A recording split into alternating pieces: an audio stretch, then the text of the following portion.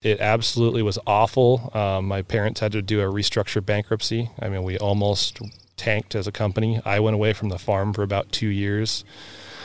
Talk about being stressed. We had helicopters flying over this little place from King 5. I had a nervous eye twitch. I kid you not. I mean, it was nuts. This is the Real Food, Real People podcast.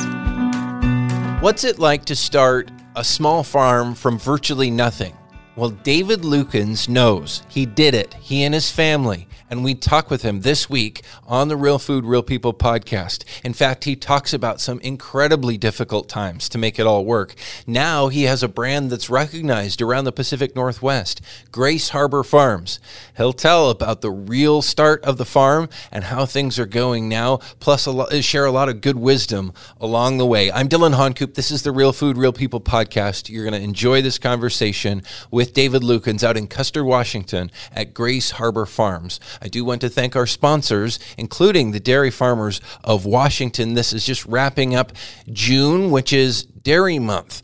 And so they've been doing a lot of special stuff for Dairy Month, including you can get a virtual farm tour on their website, wadairy.org. So check that out. Again, wadairy.org.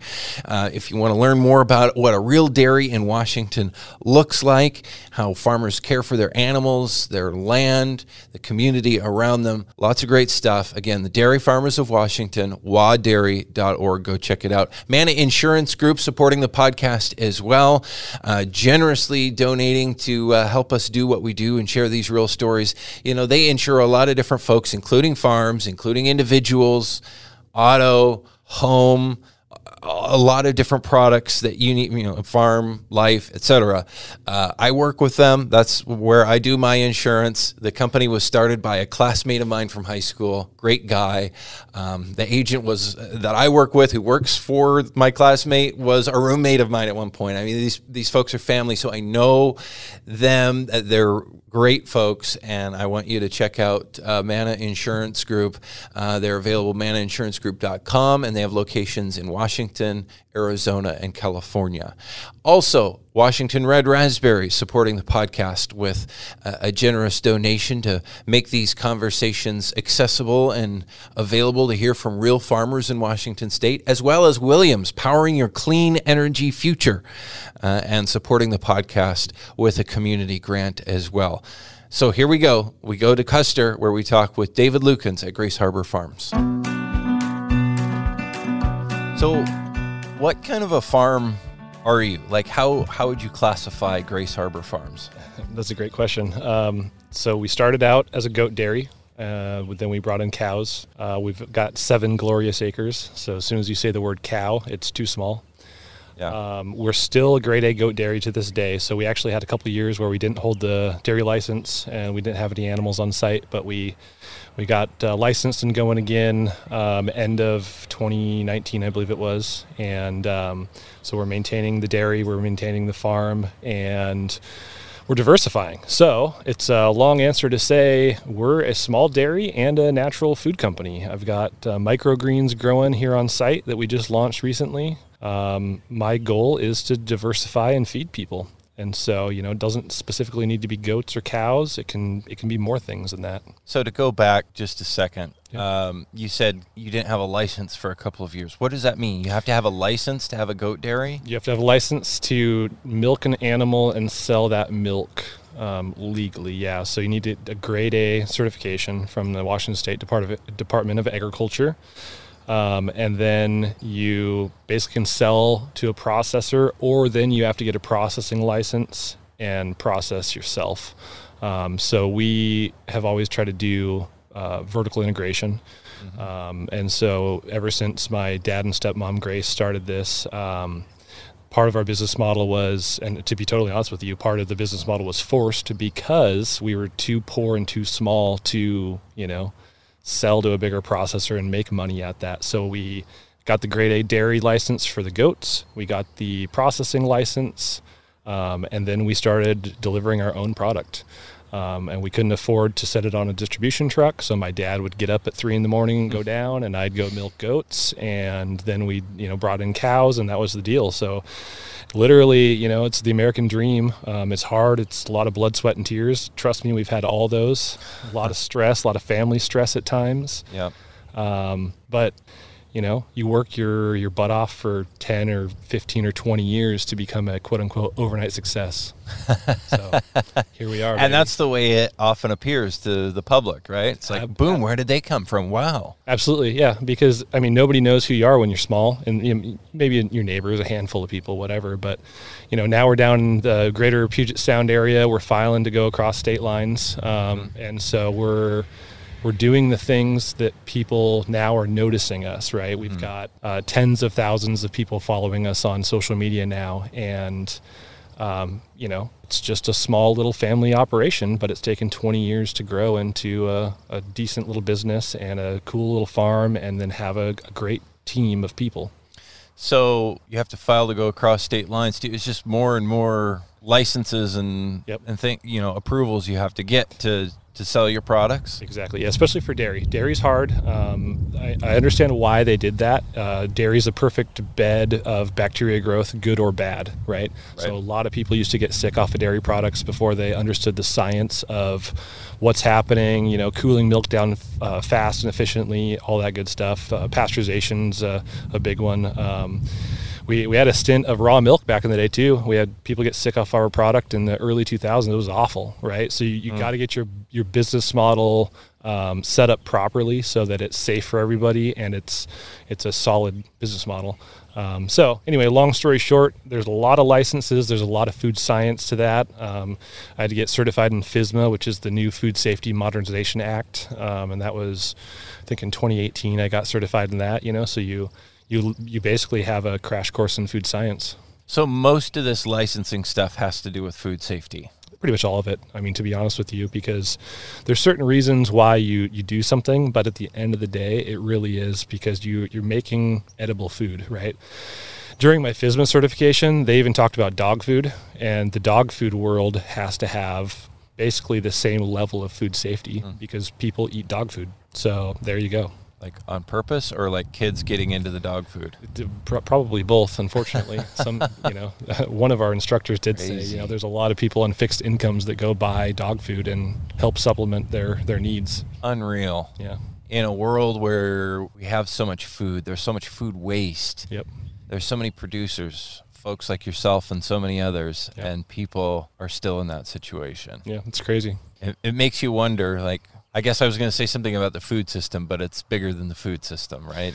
Absolutely. Yeah, the food system itself is, no system's ever perfect, right? Yeah. But, and there's a lot of great places out there. If we ever have shrink, anything that's close to pull date, we donate it for that very reason. There's people that rather than dump it in the field or give it to the chickens or whatever, there's a lot of people out there that can use it, whether they're homeless or whether they're low income or whatever it is.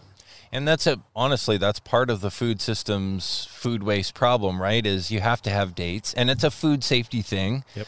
But at the same time, for liability's sake, you probably have to have those dates quite a bit earlier than they actually need to be. Yeah. Just to make sure. Yep. Generally speaking, that's absolutely correct. There's a lot of food that goes way past pull date, but our Americanized kind of diets and habits are so driven by, it's past pull date, I better throw it away, right? Yeah. So we actually... Well, and our litigious society, if you have that too far out, and somebody gets sick and it's within the pull date, then you're likely to get sued? Absolutely. Yep.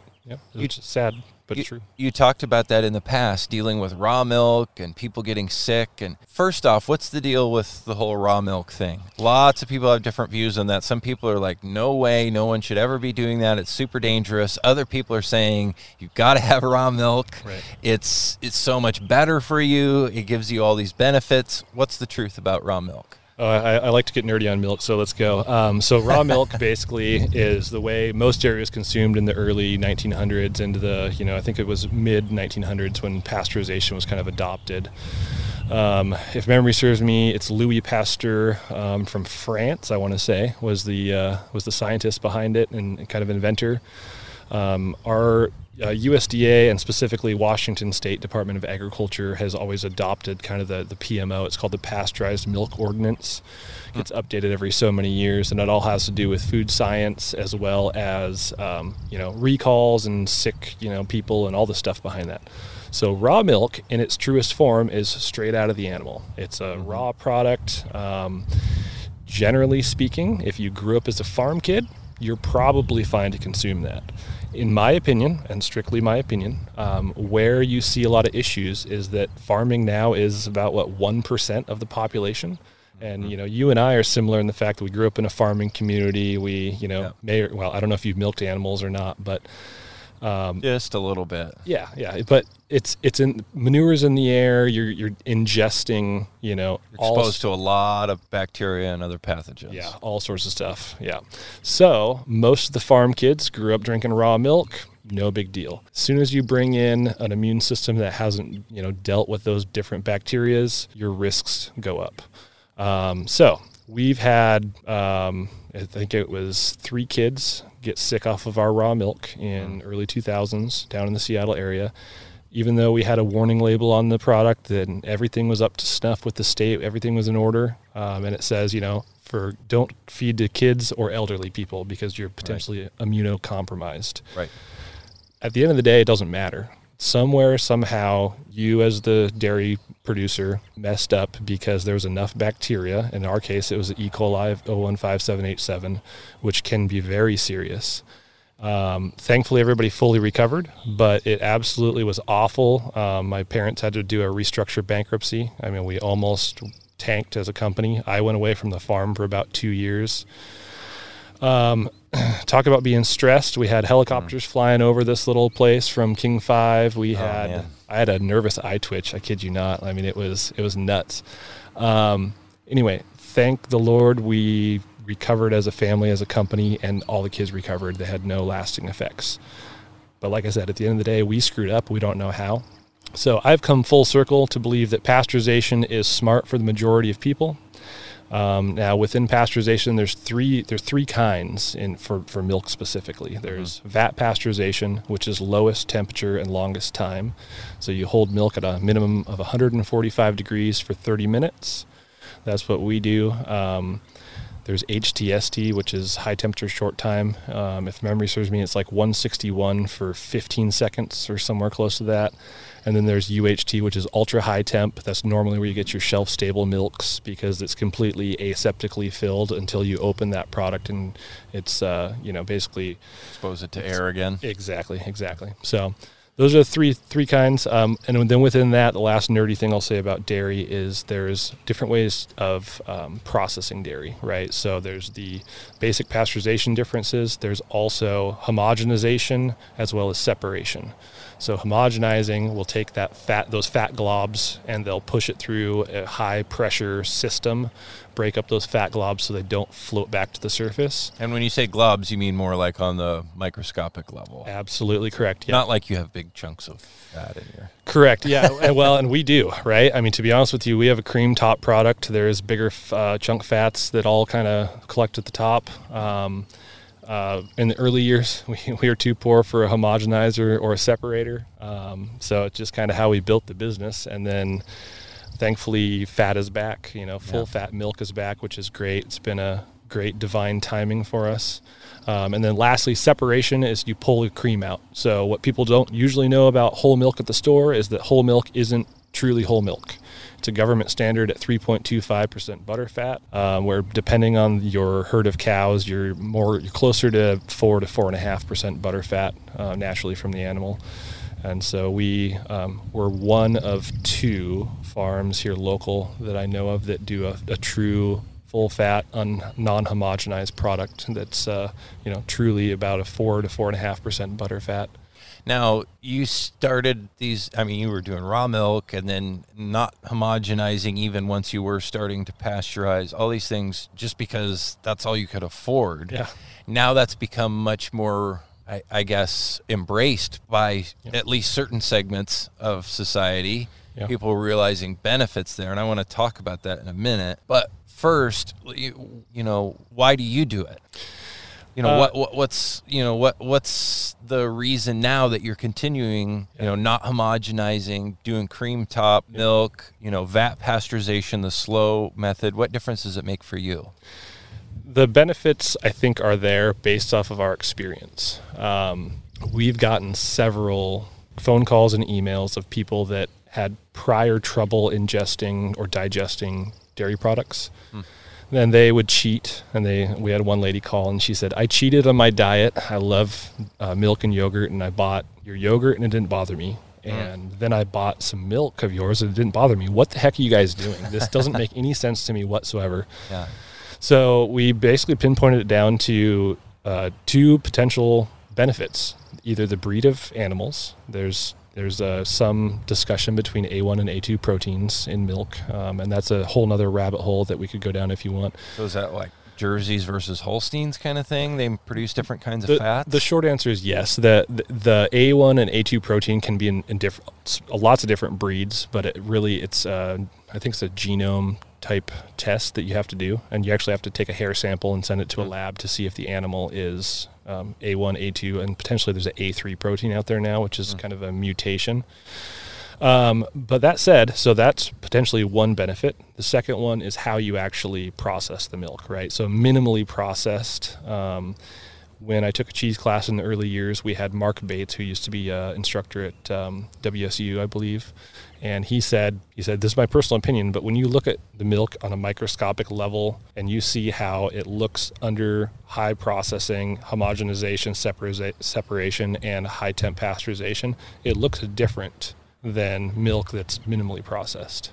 So, I'm no crazy food scientist, but based off of our experience and our customer base and what we as a family have consumed ourselves, that's why we're sticking with what we do, right? I mean, we built a foundation and we stay true to that. What other benefits does it bring then? Like flavor? It can bring flavor. Other health benefits? Potentially, and especially when you get into the cultured world. We try to do cultured products as kind of our main bread and butter, for lack of a better term.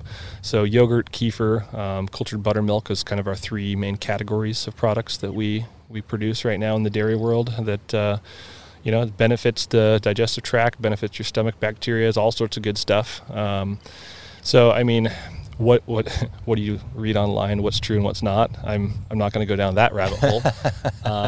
But if you normally have issues with dairy products and you can eat ours, I think we're doing something right. Yeah. You mentioned bacteria in it. So are you actually suggesting that some of these benefits for instance, gut health could be because there's more bacteria? Yep. And that goes back to the pasteurization thing, right? Milk in itself is a great foundation for bacteria, and that could be good bacteria or bad, right? So we do have an incubation room to make yogurt where we truly will pasteurize it, and we'll cool it down, and then we add good bacteria, yogurt starter, and then we have to actually grow that bacteria for, like 20 hours to make sure that it's a fully set up yogurt. And so when you actually see that process take place, you go, wow, that makes a lot of sense how mishandled raw milk can make people sick. And yet the bacteria that is around us and we're ingesting all the time. And I think the science and even society's understanding of gut health is evolving too. People are realizing I need the right balance of bacteria in my stomach. For so long, it's been like no bacteria. Bacteria is bad. Right. Antibacterial everything. Yeah. We were just starting to kind of come away from that as people are like, maybe bacteria is like a normal part of life, which it is. You can never get rid of bacteria. Then COVID hit, and everyone's into, sanitizing everything again and kind of nervous about stuff. Yep. I don't know when that comes back around where people are just like, hey, bacteria is life. It's not necessarily bad for my body. I don't know either. And people that don't or can't regularly consume dairy, you're seeing like probiotic pills, right? I mean, for that very reason, there's a lot of evidence that shows it's good for you. You need it for your innards to work properly, right? Yeah. So, is stuff that's minimally processed like yours still safe, though? Yep, it is. So pasteurization in itself, there's the state has updated everything throughout the years. So they actually bumped up the temperature requirements for vat pasteurization. I don't remember what year it was. But essentially the main two bacteria that we make sure that are killed through pasteurization is Listeria and E. coli. Those are the two that can be really harmful to humans. So what's left behind, you still do have some bacteria left behind, some enzymes, a lot of good stuff. And then, of course, if you're making, yogurt or kefir or anything cultured for that matter, even cheese, you're adding bacteria, you're adding, stuff that grows. And so it's good for you, definitely. And it's absolutely safe. It just depends on your personal preference, ultimately, at the end of the day. I use the analogy a lot of times that milk is similar to beer. So back in the old days, we used to have the main beer companies like, Budweiser. Well, fast forward to modern day, we've got so many different kinds of beers now, things that are made differently, have different flavors, different textures, all sorts of stuff. And milk's very similar to that. We've had just kind of big processing, not as many artisan places as we do these days. And so now we're seeing a lot of different variations, a lot of, European inspired things, different cultural, foods. And that's not just dairy, of course, but you're definitely seeing it in the dairy world. It's crazy how that evolves and really comes back in some ways to practices of times past. Yeah, absolutely. They say everything old again is new again, right? And so, we're definitely seeing that cycle. And the point that you make, too, is that there's a lot more options for people. Yep. So they can choose what they want to buy and what they want to consume. And maybe some person is okay with this, but another person isn't, so they have a choice. Absolutely.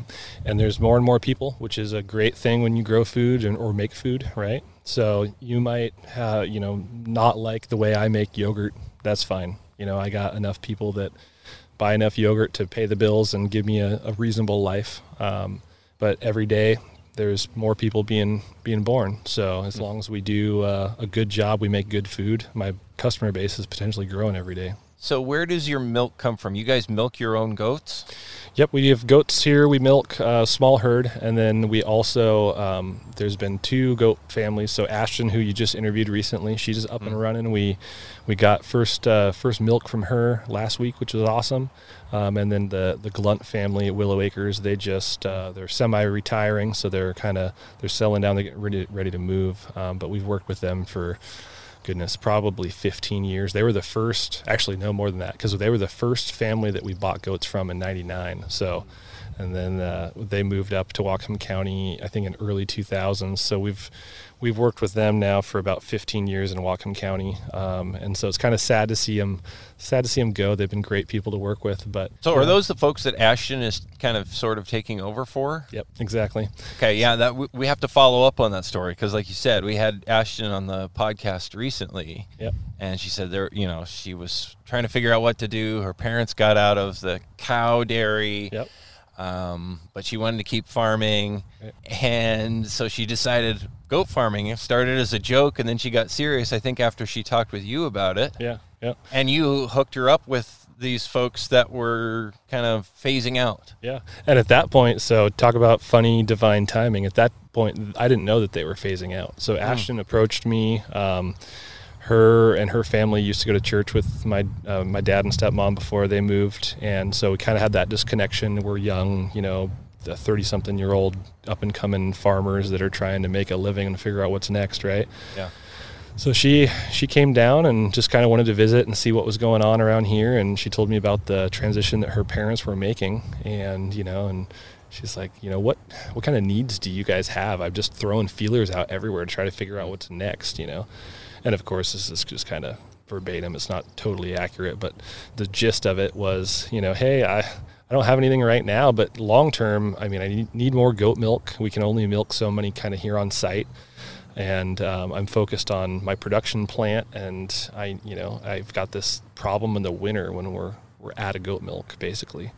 And so she got her thinking, and she started kind of thinking, joking about it and everything. And then several months go by, and we've been staying in contact. And the Glunt family pulled me aside when I was over there one morning, and they said, hey, this is getting too hard for us. We need to retire. We're going to sell everything here. We'll give you a first option if you want to take it over, but I don't know if that's feasible for you. And that was just a couple of months after I just bought the farm from my parents. And so I'm like, ooh, I can't, it's not the right timing for me. Yeah. And so sure enough, Ashton popped in my head. So I called her probably within a matter of 20 minutes and said, hey, I need to connect you with the Glunt family. And the rest, as they say is history, right? So she bought the majority of their herd. They're great lines of goats. They've taken so much pride in them over the years. And so Ashton converted, struck a deal with her parents to keep the farm going on a different scale, of course. Yep. And so it's taken probably about 5 or 6 months for her to get everything kind of converted over, up and running. But she got licensed. She got 100%. So good on her for that. That's awesome. And so it's 100% on her inspection. Yeah. Nice. So, Good job, Ashton. That's right. I had not heard that. I know. Post interview kudos back to her. That's right. Yep. And for her doing that, I'm trying to remember all the things she was explaining, that goats are a lot more seasonal in their production. And you just mentioned that too, where you have a situation in the wintertime when there's a lot less goat milk available. Yep. Is she able to shift her herd to produce more at that time of year, or what's she going to be able to do to help with that? Yeah, that's part of the hope. She's going to try. It's going to take time, like everything, right? But she's going to try to stagger the breeding as much as she can and see if we can get a little bit more of a supply in the winter.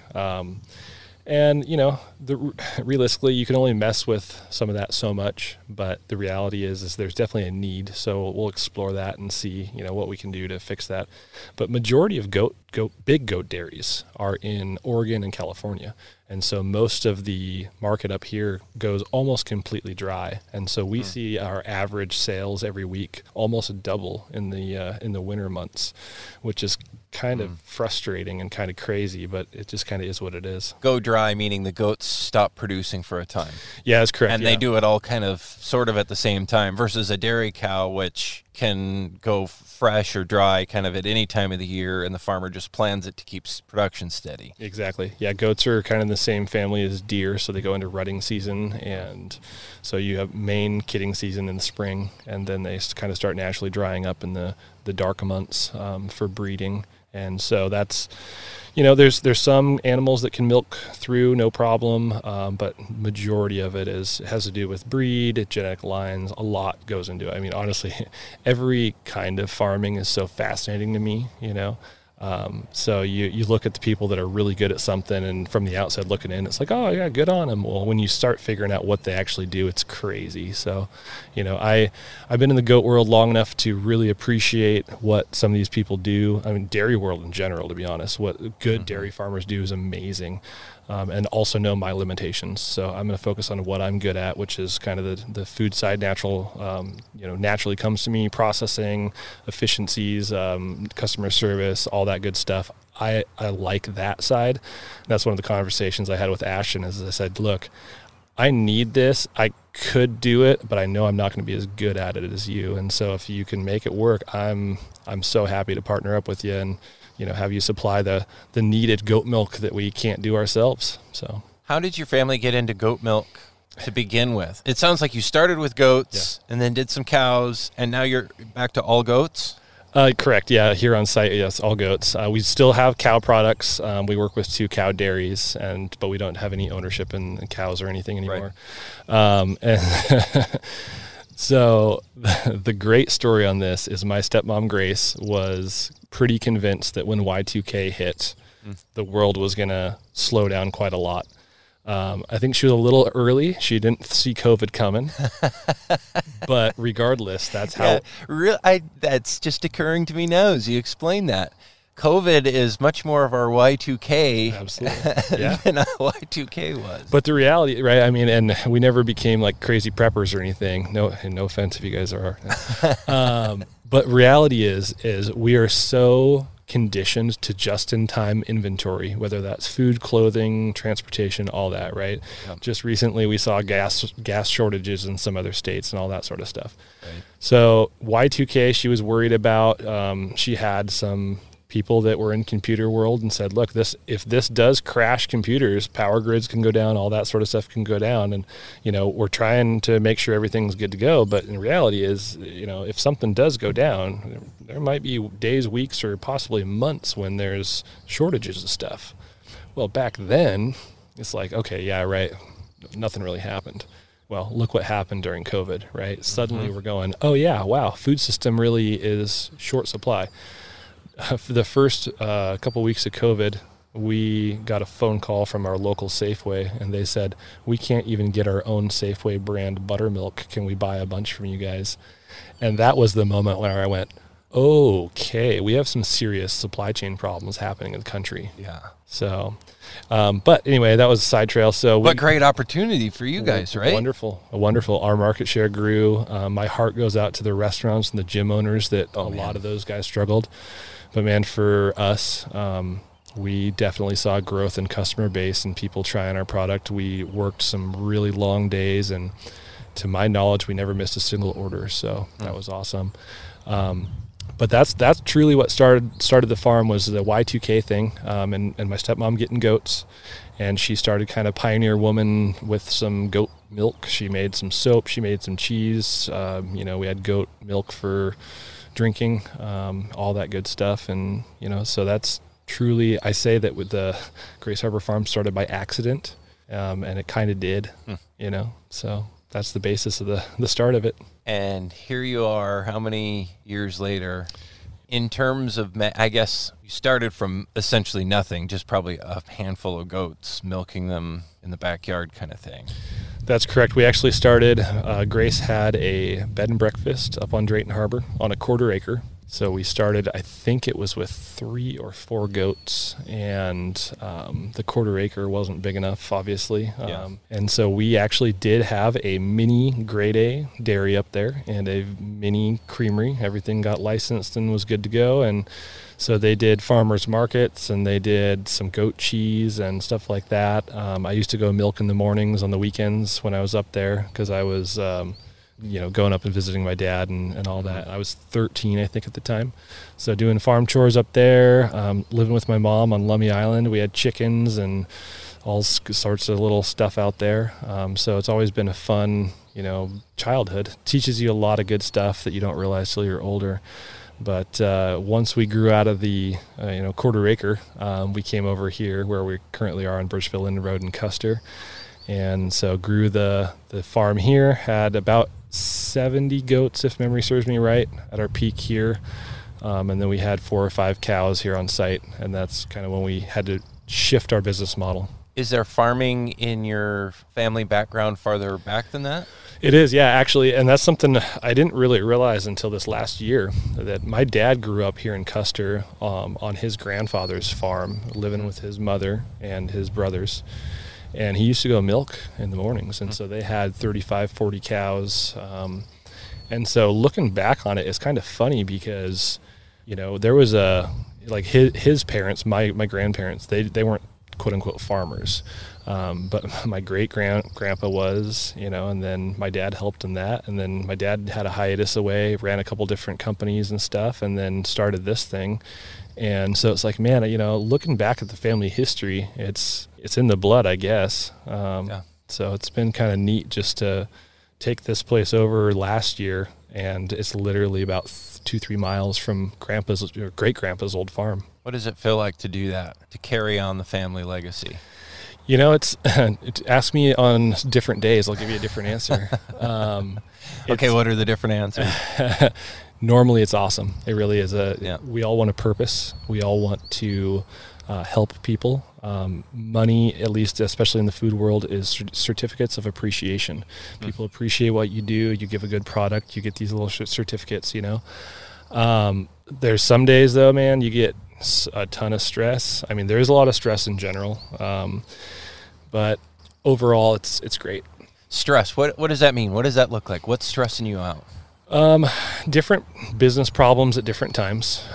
Personnel, there's always stress with team members, employees, people's schedules, people that don't show up for work, or people that are out sick. That's the same sort of thing with COVID, right? You had to take extra precautions. If somebody had a sniffle, they need to stay home and go get tested type of a deal. Yeah. That's one whole ball of stress. Second to that, you're talking quality product. You're feeding people. If there's ever an issue, right? I mean, when we had our raw milk issue, that was crazy stress. Thankfully, our business model, at least from what I've seen in the last 10 to 15 years, we've got a good business model. We've got good practices. So the stress is less in that area. But, sometimes you have product that doesn't make pull date for some reason. So you need to credit that store. Things happen in the food chain.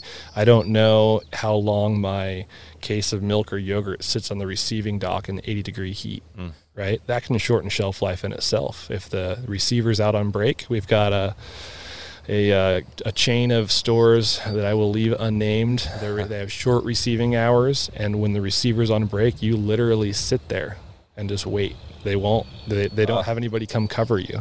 And it's like, guys, your model is broken. We need good food, practices for everybody here. Everything else can be just right, but because of what happens on the dock where the truck pulls up to unload the, cases of food, it can all fall apart there. Absolutely. And we've all had it where you stop at the store, you get stuck in traffic, your car breaks down, something happens, your groceries are stuck in the hot car, So there's a lot of issues that can absolutely develop. So thankfully, minimal stress on the food safety side, which I appreciate. And then you just talk about legacy, financial stress, that is more up to me, thankfully, but there's some of that. You got your signature on some big loans, and most farms these days, they run a lot of cash flow. Mm-hmm. So a lot of people look at those numbers and think, wow, that farm is huge. Yeah. They just see the in and they don't see the out as far as where the money goes. Absolutely. You see those pretty tractors in the field, you're talking hundreds of thousands of dollars each tractor, not to mention the implements, not to mention the Grace Harbor delivery trucks you see running, or the shiny stainless steel tanks or the filling line. I just bought a new filling line yesterday, and it's a big fat loan, but it'll be awesome. Is that just the way farming has to be now? Loans, financing? Some would say yes. I would say it really depends on how you want to run your business. I mean, we're a true example of where we were too poor, and with the forced restructuring bankruptcy of my parents, we couldn't borrow money as a company. That's a blessing and a curse, but mostly a blessing. You grow slower. We grew a solid business. It took a lot of time. And so, now I'm going to leverage very, very lightly. I want to sleep good at night knowing that if something happened, I can pay everything off and go get a quote unquote day job if I need to. And so, business models are different, of course, but I would say our Americanized lifestyle would point towards higher debt than we need. And you're saying you're living proof of that, where you guys were forced to not have as much debt because you had gone through a bankruptcy. Yep, absolutely. Debt and investors is a big dangling carrot. And unfortunately, more often than not, it doesn't end well.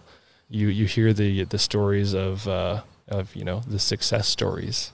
But I would say the majority, that's just my guess, but the majority of them are not success stories. They're failure stories, and you got a big mess to clean up. And so thankfully we've dodged those bullets. What about all these farms, though? There's a lot of people that say they just have to do it. I suppose you're saying that you do sometimes too, because you still, you got a new filling line and you had to finance it. Yeah. And there's truth to that. If I waited longer, I could have paid cash, so there's that balance. But I would say in most cases, you don't have to do it. You have to sacrifice either your personal life or income a little bit and stash that money away. And we're all guilty of, we want to go on a sweet vacation and buy a big screen TV, and ultimately we're very consumer based these days. So anyway, I've tried to balance it for sure. You talk about, getting financing, but to the point where you still feel like you could pay it off and go work a day job. How real is that? Do you worry that you may have to do that someday, that you won't be able to continue this farm? At this point, no. And again, it's how you structure things. I've been blessed to learn some hard lessons and through the early years, through the mistakes of my parents. And so, it really is, it's the guy in the mirror ultimately, right? And it's what do I want to take on? What's my wife comfortable with? All that good stuff. And so I'm really not worried at having to go get a day job. We've got a great business model and a great team. My biggest worries right now are finding people to hire. Honestly, it's been hard to hire the last year or two through COVID. And then also make the business better so that I can keep up with good wages and benefits. A lot of the media you see is about farm labor and how they are overworked and underpaid. And I would say 99% of that is a bunch of steaming cow poo. Well, but it is hard work, farming. Absolutely, yeah.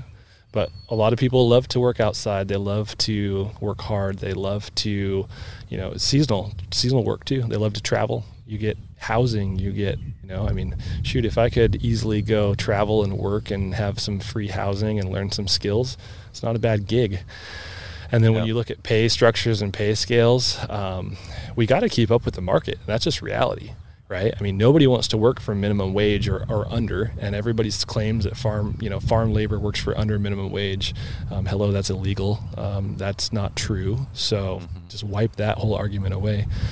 So, realistically, and again, I don't try to rabbit trail too far, but my stress is more on the actual business operation side, and really I'm not worried about the business failing. I'm not worried about getting a day job or anything of that sort.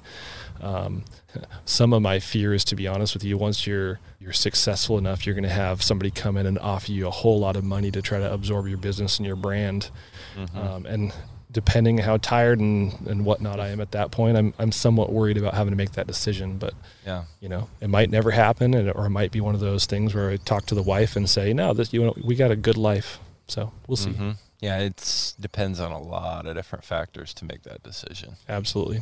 And that's farming in general. There's so many factors. Things are uncontrollable at times. You just literally have to roll with the punches.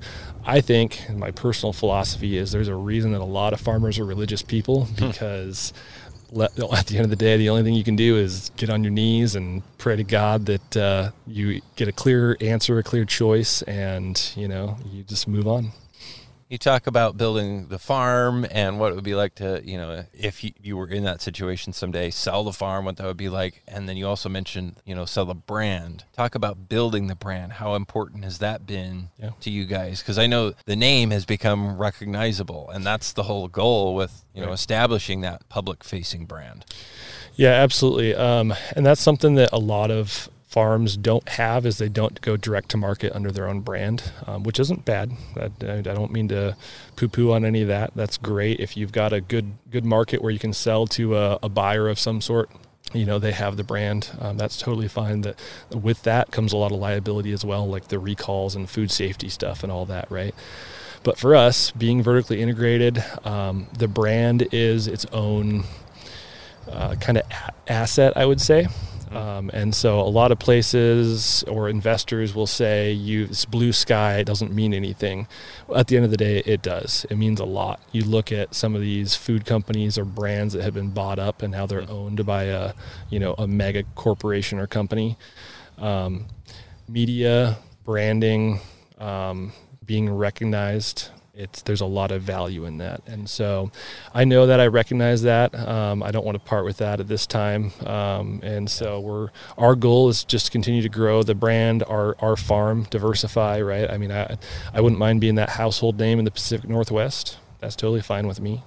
I'd love to show people where their food's made and the faces behind it. Because at the end of the day, we all kind of like that. Yeah. At the same time, that would require you to keep growing bigger and bigger. And a lot of what you do, and it sounds like your value system, what you like is being a small farm.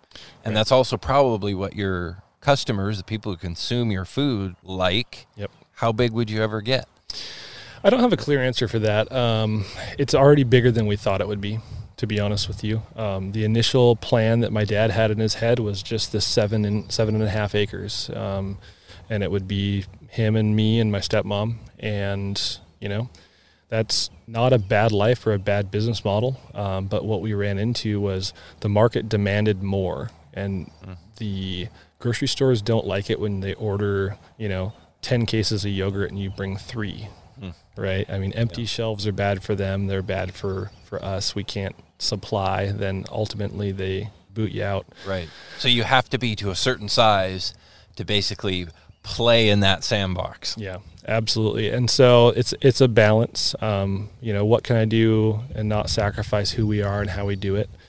But also bringing in some other, Ashton's a prime example of that, right? Bring in a good young farmer that farms in a way that we built the company on and the market wants. And there's many different ways to farm. And so I'm not poo-pooing on any different way, but I'm just saying that if the market wants a specific way, give the market what they want. There's another market that wants a different way. Who cares? And so my goal is to supply the market, to grow the company, to grow the brand, and in turn that will give back to our local community, my employees, people like Ashton. So that's a very dodgy answer because I just don't know how big it'll grow. Yeah. As far as having your own brand, and I think you kind of touched on this, but, you said a lot of people who don't do that, don't want to do that. I think part of that is they just don't know how to, or they're not interested in, doing branding, which a lot of people think is just putting a logo on something, but a brand is really how people feel about your product or your service or whatever you're providing. Yep. The logo just being one visual representation that triggers their memory to that feeling. I'm a branding nerd because I've been kind of steeped in this over my professional career. Yep. So I think that's one of the reasons why people don't want to do that. But another reason, at least in the food and farming world, would be that liability issue that I think you mentioned. Because once you're a public-facing brand, people know you, they can find where you're at. If they don't like your product, they can come straight to you. Yep. There's not a middleman that, they can sue or can provide you a buffer like some big company that buys your stuff and sells it to them. They've got deep pockets, they can weather that. Right. And you guys kind of went through that. Yep. With the whole raw milk thing years ago. What would you say is your big fear there with that, or are you comfortable with that kind of liability being kind of out there?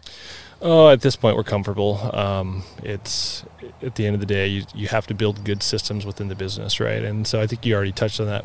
Within that brand comes so many details, and it's almost like building a house. You have to have the foundation for that house to be stable, right? And so from the street, you see the brand, you see that house from the street, but there's a whole lot that goes into it to get that house there, right? And you've got to know what you're doing. So that's been the trial and the error through the years. That's why we don't do anything raw anymore. It's why we're also diversifying, because we want to not just be known for goats or cows. We want to be growing other food or producing other consumable products. And so, what that holds in the future, I don't specifically know. We just launched some microgreens that we're growing here on site, and that's been great so far, right? But within that, I'm taking what I've learned from food safety, food handling. Yeah. I adapted that into, produce essentially. But then beyond that, you have to figure out, how do you market it? How do you package it? What's the legal requirements of that? So there's a lot to being a brand, quote unquote. So again, anybody that wants to go do their thing, I encourage you to do it. But I also, look at those houses and know how many hours of, foundational work goes into that. So talk about the microgreens. Why did you get into that? That's totally different than milk and yogurt. Yep. Totally different. So part of the idea behind that, so twofold. So idea number one, I have a delivery driver, and it was his idea. He said, hey, you know what? I've been talking to some of these buyers and produce guys and stuff at the stores. There's a big hole in the market. There's not a great consistent supply at times. I think it's something that we could potentially add on. And I said, you know what? Let's look into it, right? So we ran the numbers. We looked at our capabilities here on site. I don't have huge capabilities, but what we do have is a certain amount of space to do a prototype and to get everything going, and we have. Idea number 2 is diversification, right? I'm already running trucks. I already have a profitable company. I've already got routes set up.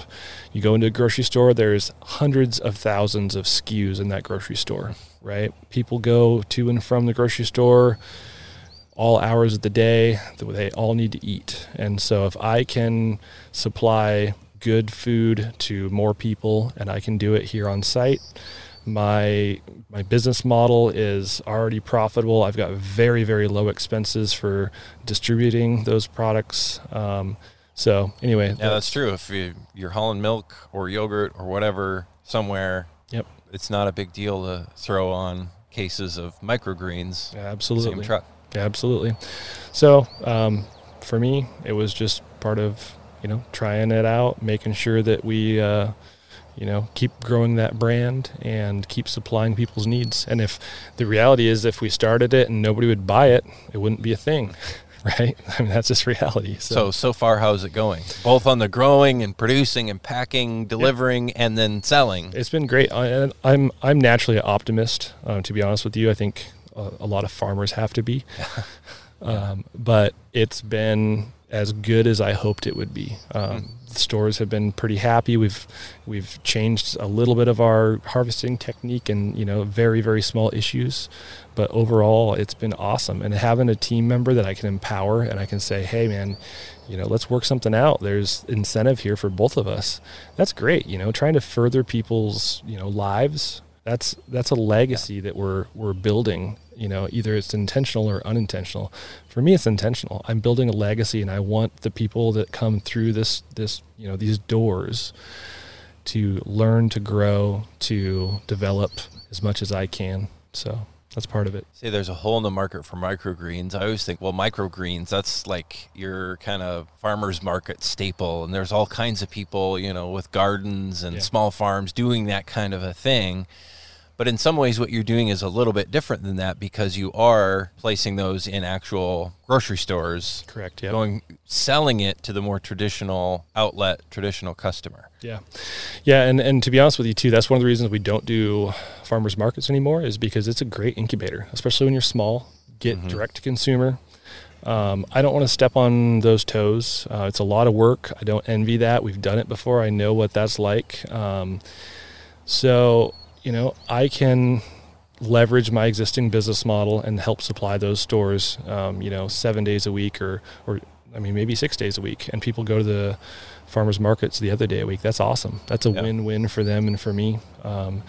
And then part of the business model that I've tried to do is, it's a Zig Ziglar quote, but you help people get what they want and you'll get what you want. It's, God's blessings are there when you help people, give them advice, empower them, do what you can. And so that's something that we've always tried to do is, to be honest with you, every single dairy processor in this county that has been started since 2000 has walked through these fields and looked at what we've done.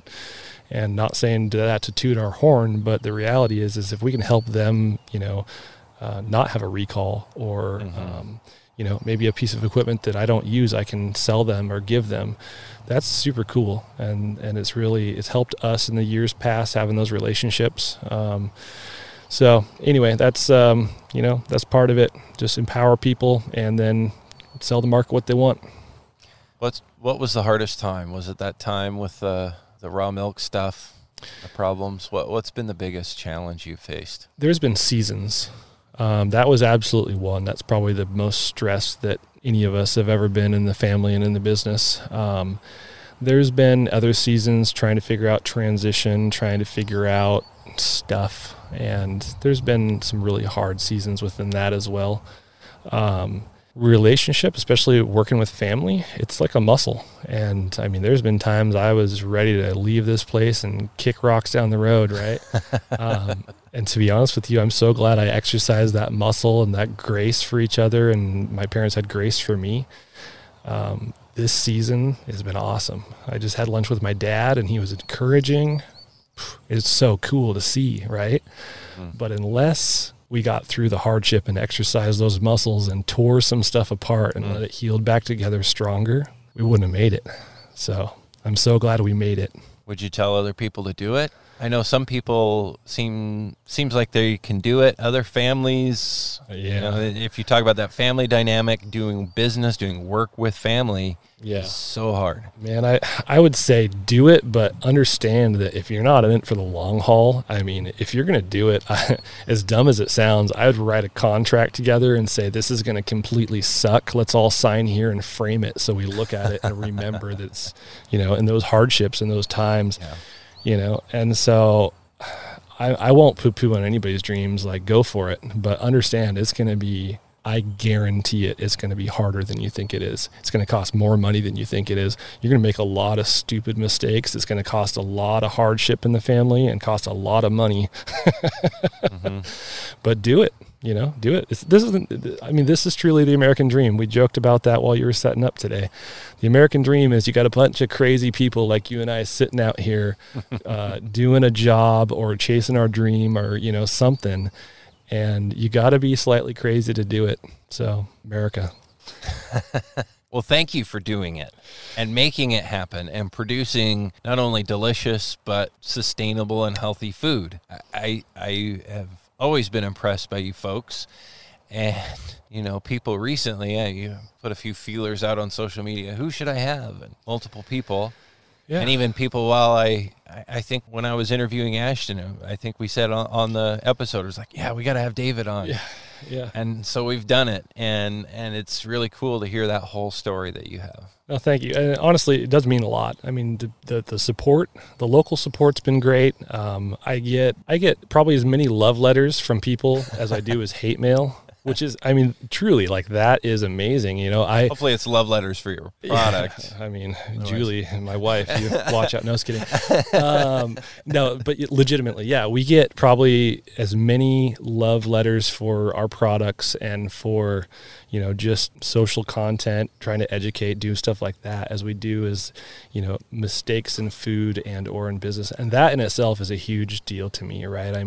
Especially in our culture where people are so quick to jump on people with anger and hate. Yeah, I'm guilty of that. How easy is it just to sit down and just blast off a message or an email that says, you screwed up XYZ?